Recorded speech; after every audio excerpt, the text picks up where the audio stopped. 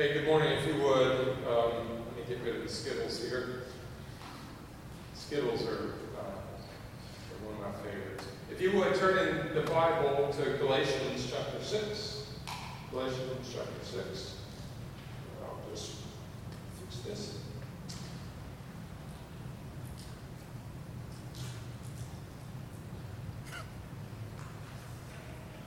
And we are fastly approaching the end of Galatians, and like we've been saying, we'll be in 1 Kings after Galatians, after we finish up here.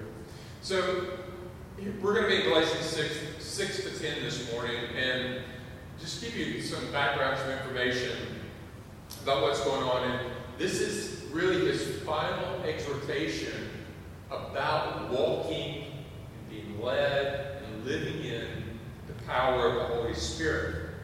And so he says, do good to everyone, and especially to those of faith.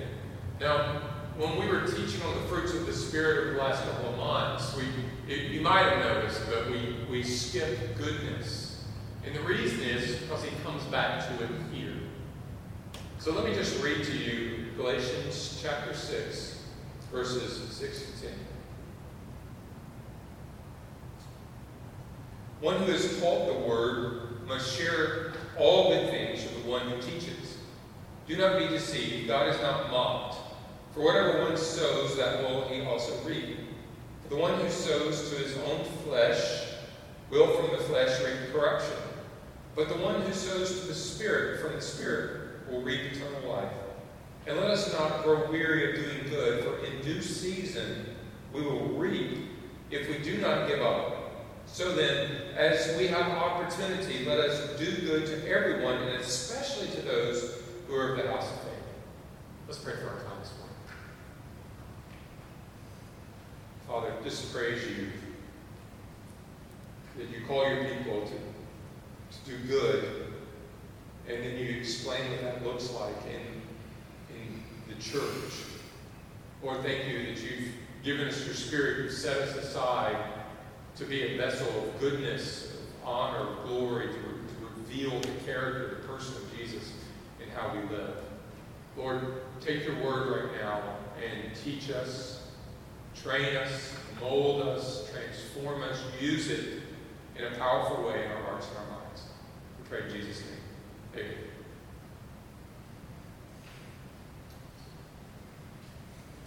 So, but now, after proclaiming that salvation is by grace through faith alone, and that you are free now in the Spirit, Paul now says that what we do in this life is sowing or planting, and eternity then is the reaping. When we were children, my father and my uncle got together and they found a little cabin on a lake, and they went in on halves together. And we used to go there periodically on the weekends, and we were very different families. My dad wanted to go there and work, and my uncle wanted to go there and rest. And so they would achieve these two different things. My dad would be building porches and piers and laying rock walls, and my uncle would be taking the boat out. You see who might have gotten the better end of that deal. And so they decided to split. My uncle went his way, he bought another cabin down the lake, and we had this little cabin. Years later, I was mowing the grass, and one of the things about the grass there was always this bluegrass, Kentucky bluegrass, that would come out of the yard. And as I was mowing, I was like, what's the deal with this bluegrass? The yard doesn't even need to be mowed except for the bluegrass. And my dad, you could see his anger getting stronger and stronger. And he said, that's no weed. 20 years ago, your uncle decided that we needed some grass. And so instead of laying sod and spending the money, he got a bag of bluegrass and just threw a handful of it in the yard off the porch. And there it is today, still reaping the fruits of his sowing 20 years earlier. And that's how Paul describes our life here in Galatians 6. Paul explains it quite clearly. He says, look, don't be deceived. You reap what you sow. So the seeds we sow in our lives, they do bear fruit. But not just in this life, but they bear fruits in eternity. And when you hear that, maybe you're thinking, okay, how am I being deceived? Well, most people don't have a harvest mentality of life. Most think that there really is no reward of obedience to Christ and no punishment for sin. That what you do in this world really does not matter. That we are all good people. Some religious, some not. And we all share in the same eternity regardless of what we've sown in our life. In other words, what we sow really doesn't matter. We're going to all reap the goodness and the grace of God. And Paul says, such a view of life actually mocks God. And the common ending that most hold to is actually just self-deception. That there is a God who is the moral governor of the universe. And what is at stake in our sowing in this life, and planting in this life, is actually eternal life. So you might say whether you go to heaven or hell depends in many ways on what you sow in this life. So here's the main idea today, that the sowing, we'll go one more. The sowing is always the father of your reaping. The sowing, your sowing, is always the father of your reaping. Now, Paul talks about reaping in three main ways here. And the first one he says is, he says we are to sow in the Word. So if you look in your Bibles with me at verse 6. Verse 6. One who is taught the Word must share all good things with the one who teaches. Now, he says something very similar in 1 Corinthians 9:11. I'm going to read that. If we have sown spiritual things amongst you, is it too much if we reap material things from you? Okay, so the Jewish faith of the day and the pagan faith of the Romans and other peoples, nowhere would you find teachers who just relied on voluntary giving. That was very much an unknown thing. And so when Paul says in verse 2, back up with me a few verses, bear each other's burdens and so fulfill the law of Christ, now he applies it. And this is his first major application of that. What does that look like then in the church? Well, to those set apart in the role of teacher, they are to be supported. They are to be cared for voluntarily by the believers. And perhaps he is highlighting this need and bringing this out and applying this because there is such a need for sound teachers. Remember, that's the whole point of this letter, is the terrible doctrine that's come in from the Judaizers who are following him and teaching things that are not gospel-centered. So he tells them, share all things with the one who teaches you. In other words, support them with what you have. Okay, so then who are these teachers in the early church? Well, the word you probably find familiar is katecheo, which is where we get our idea of catechism from. It means to instruct orally, to instruct in the Word. In Ephesians, Paul tells exactly who this is. Let me read to you Ephesians 4, verse 11. He gave the apostles, the prophets, the evangelists, the pastors, and the teachers to equip the saints for the work of ministry that the body of Christ might be built up. So in the early church, he set people apart as teachers to build up and to equip the body and to really guard them from the very thing that he is writing against in the book of Galatians. Now, what are they teaching? So if you have these teachers in the church, then what are they teaching? Well, this is what Paul describes his teaching as in 1 Corinthians 1:18, the word of the cross. Notice that. The teaching is the word of the cross, which is the word of God. In other words, the Word of God has always been essential in the church. So much so that the church was called in the early stages to actually support men to teach it. There's always been a strong and strongest value upon teaching and proclaiming the Word of God in the church. Philip came up to me after church, and you can see the fire in his eyes, and he said, "Rusty, I want to do something big for Jesus." I said, "Okay." "Something radical. I want to set the world on fire for Christ. Where do I start?" I said, "Well, how about teaching Sunday school to children next semester?" And he looked at me like I lost my mind. And he didn't say more, but I know what he was thinking. No, I mean something big, something important, not something little like teaching Bible in the church to children.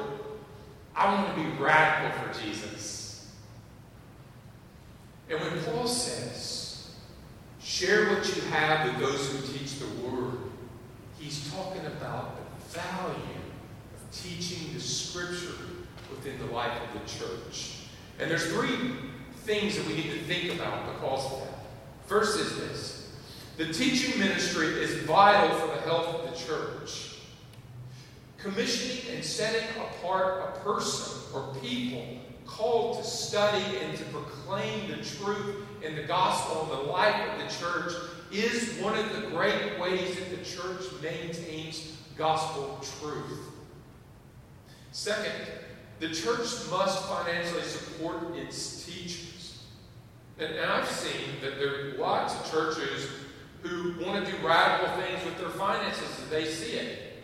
So they do great things for the homeless, they give to great missions, but often they neglect having someone teaching and setting them apart to teach the church. And what ends up always happening is as they focus solely on mission, the health of the church declines, and the church itself eventually crumbles.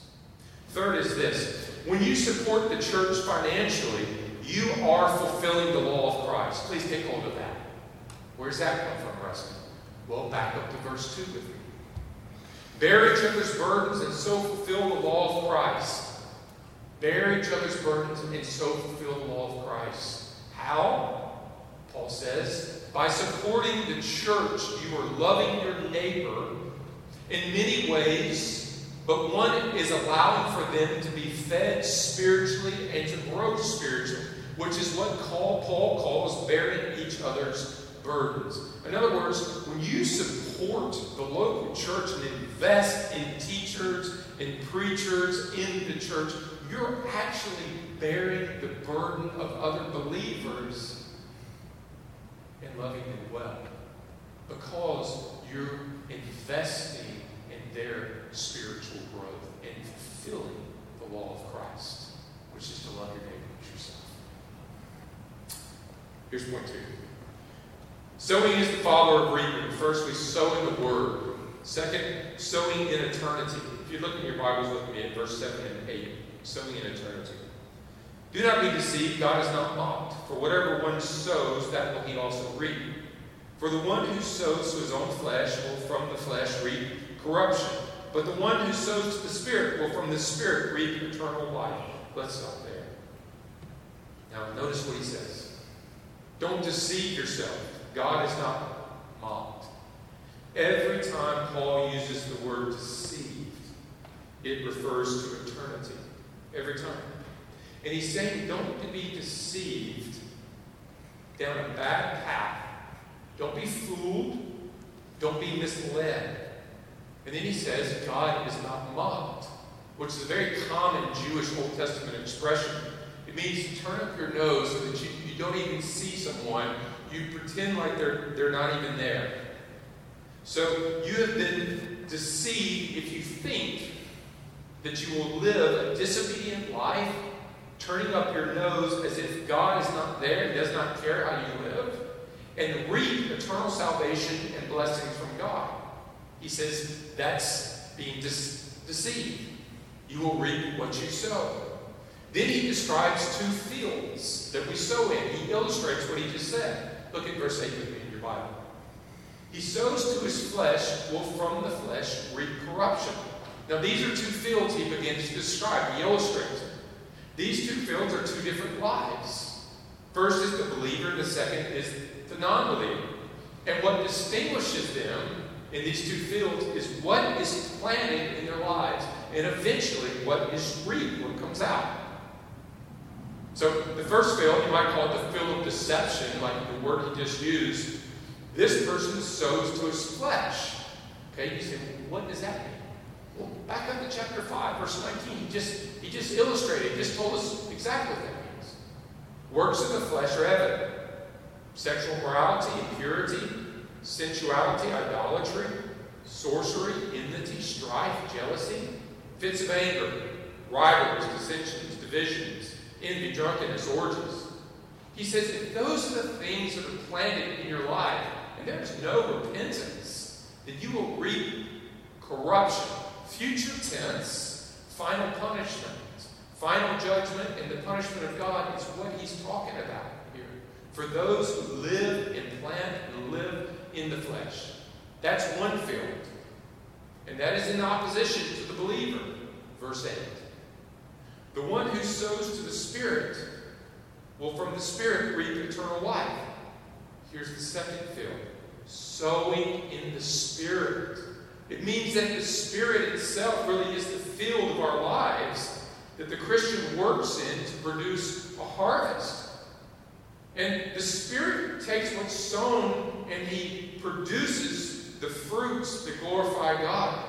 And he says that reaps eternal life. So the person who walks and is led and lives in the Spirit, because he's a believer, the harvest is eternal life. Now you might be thinking that, okay, Rusty, how is that not a works-based salvation? Sowing equals salvation. So if I sow and do good things, then I'm saved, and I will be saved. That's not what Paul said. Faith alone saves, but real faith is never alone. It's always accompanied by the Spirit's presence and his fruits in our life. And it is this fruit that shows our faith is genuine and results in an eternal reward.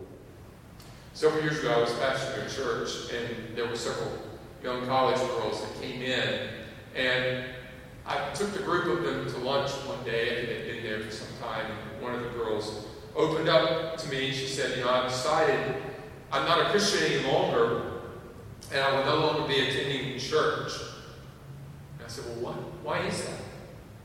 She said, because I don't believe in a God that can send people to hell. That seems unfair, unjust. That's not the God that I worship. A God of love. Now, I often hear things like that. How can you reconcile a loving God and a God who would send people to hell because of what they've done? And I usually respond with a question, something like this. Well, do you think that someone like Hitler should be punished? And the response is, well, of course we do. Certainly God would punish the wickedness of Hitler for everything he's done. Then here we have a problem. If there is no hell and there is no judgment, like this verse talks about, then there is no ultimate right or wrong. Good will not triumph over evil. Good will be unrewarded and evil will go unpunished. So the serial killer and the tiny baby, the child molester and the kind old lady, will all receive the same thing. And there will be no ultimate justice for the wicked or blessings for the good. In other words, it doesn't matter what you sow in your life, for you will reap God's blessings if there is no judgment. The truth is, inwardly, most people believe and actually desire and long for the judgments of God. They agree that it is right for God to punish people like Hitler, those they perceive to be really evil. The problem is, no one sees themselves as really sinful, as deserving of God's punishment. They don't understand the sin of their own hearts.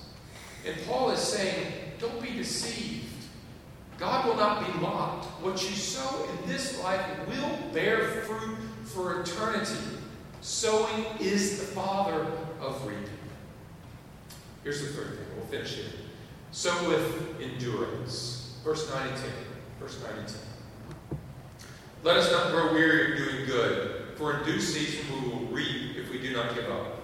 So then, as we have opportunity, let us do good to everyone, and especially to those who are of the household of God. Notice, do good while you have opportunity. So he continues the farming idea here of sowing, right? Not every season is right for planting. I planted a lot of stuff in the summer and it just dies. A good farmer will work late in the night when it is the right season to sow, to plant.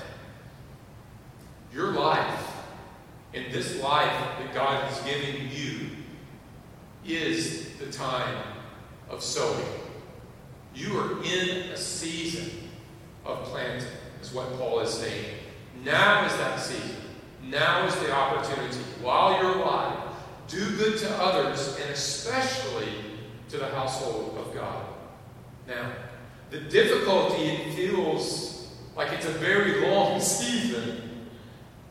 Look what he says.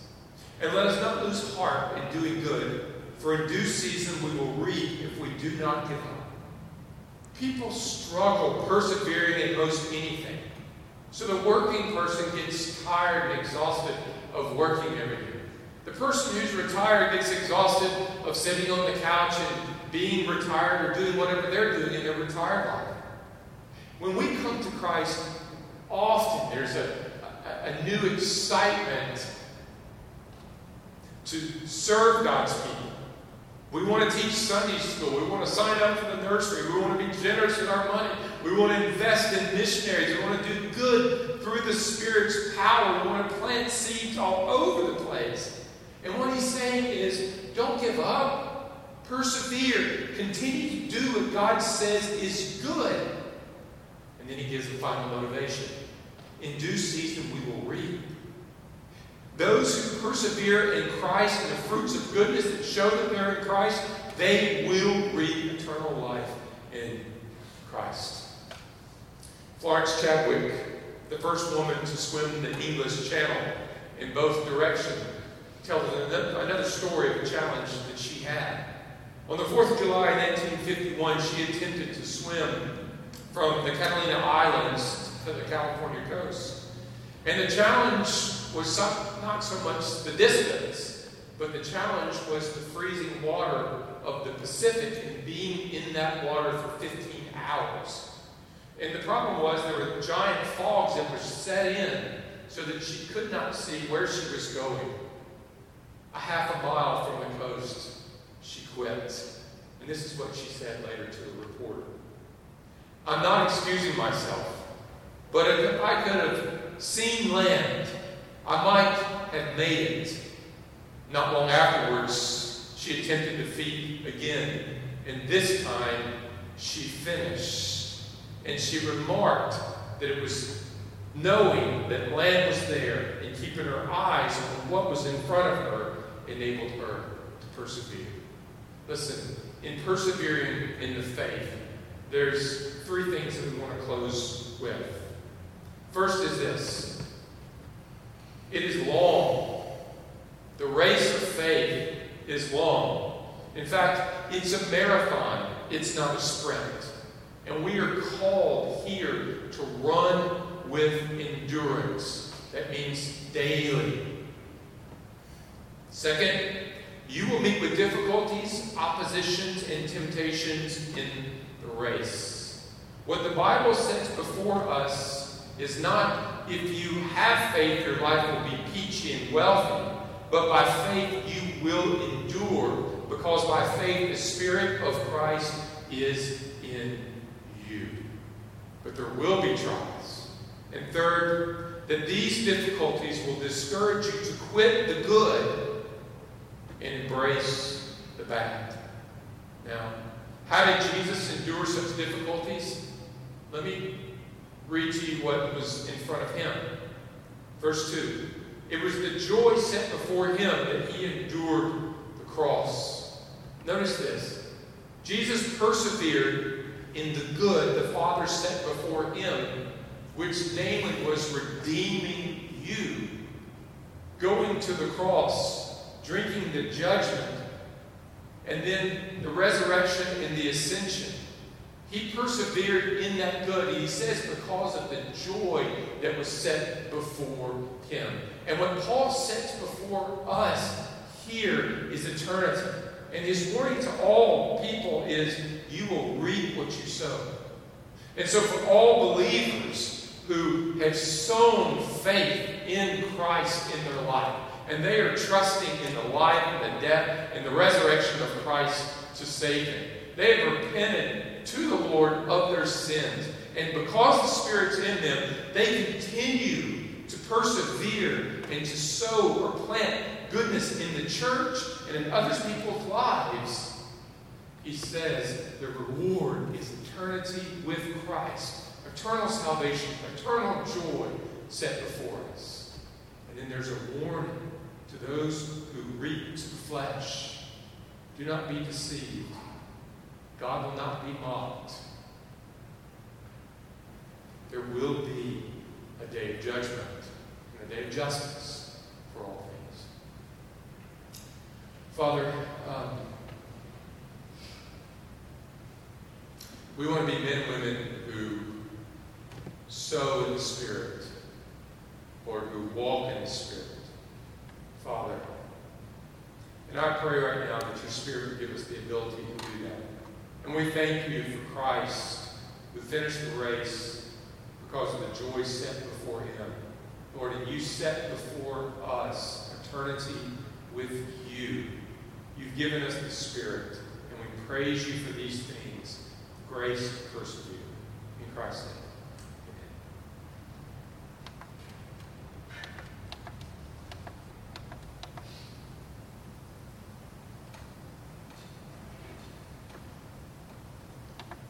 Let's stand together again, and we'll close by singing the Dom Salmon together.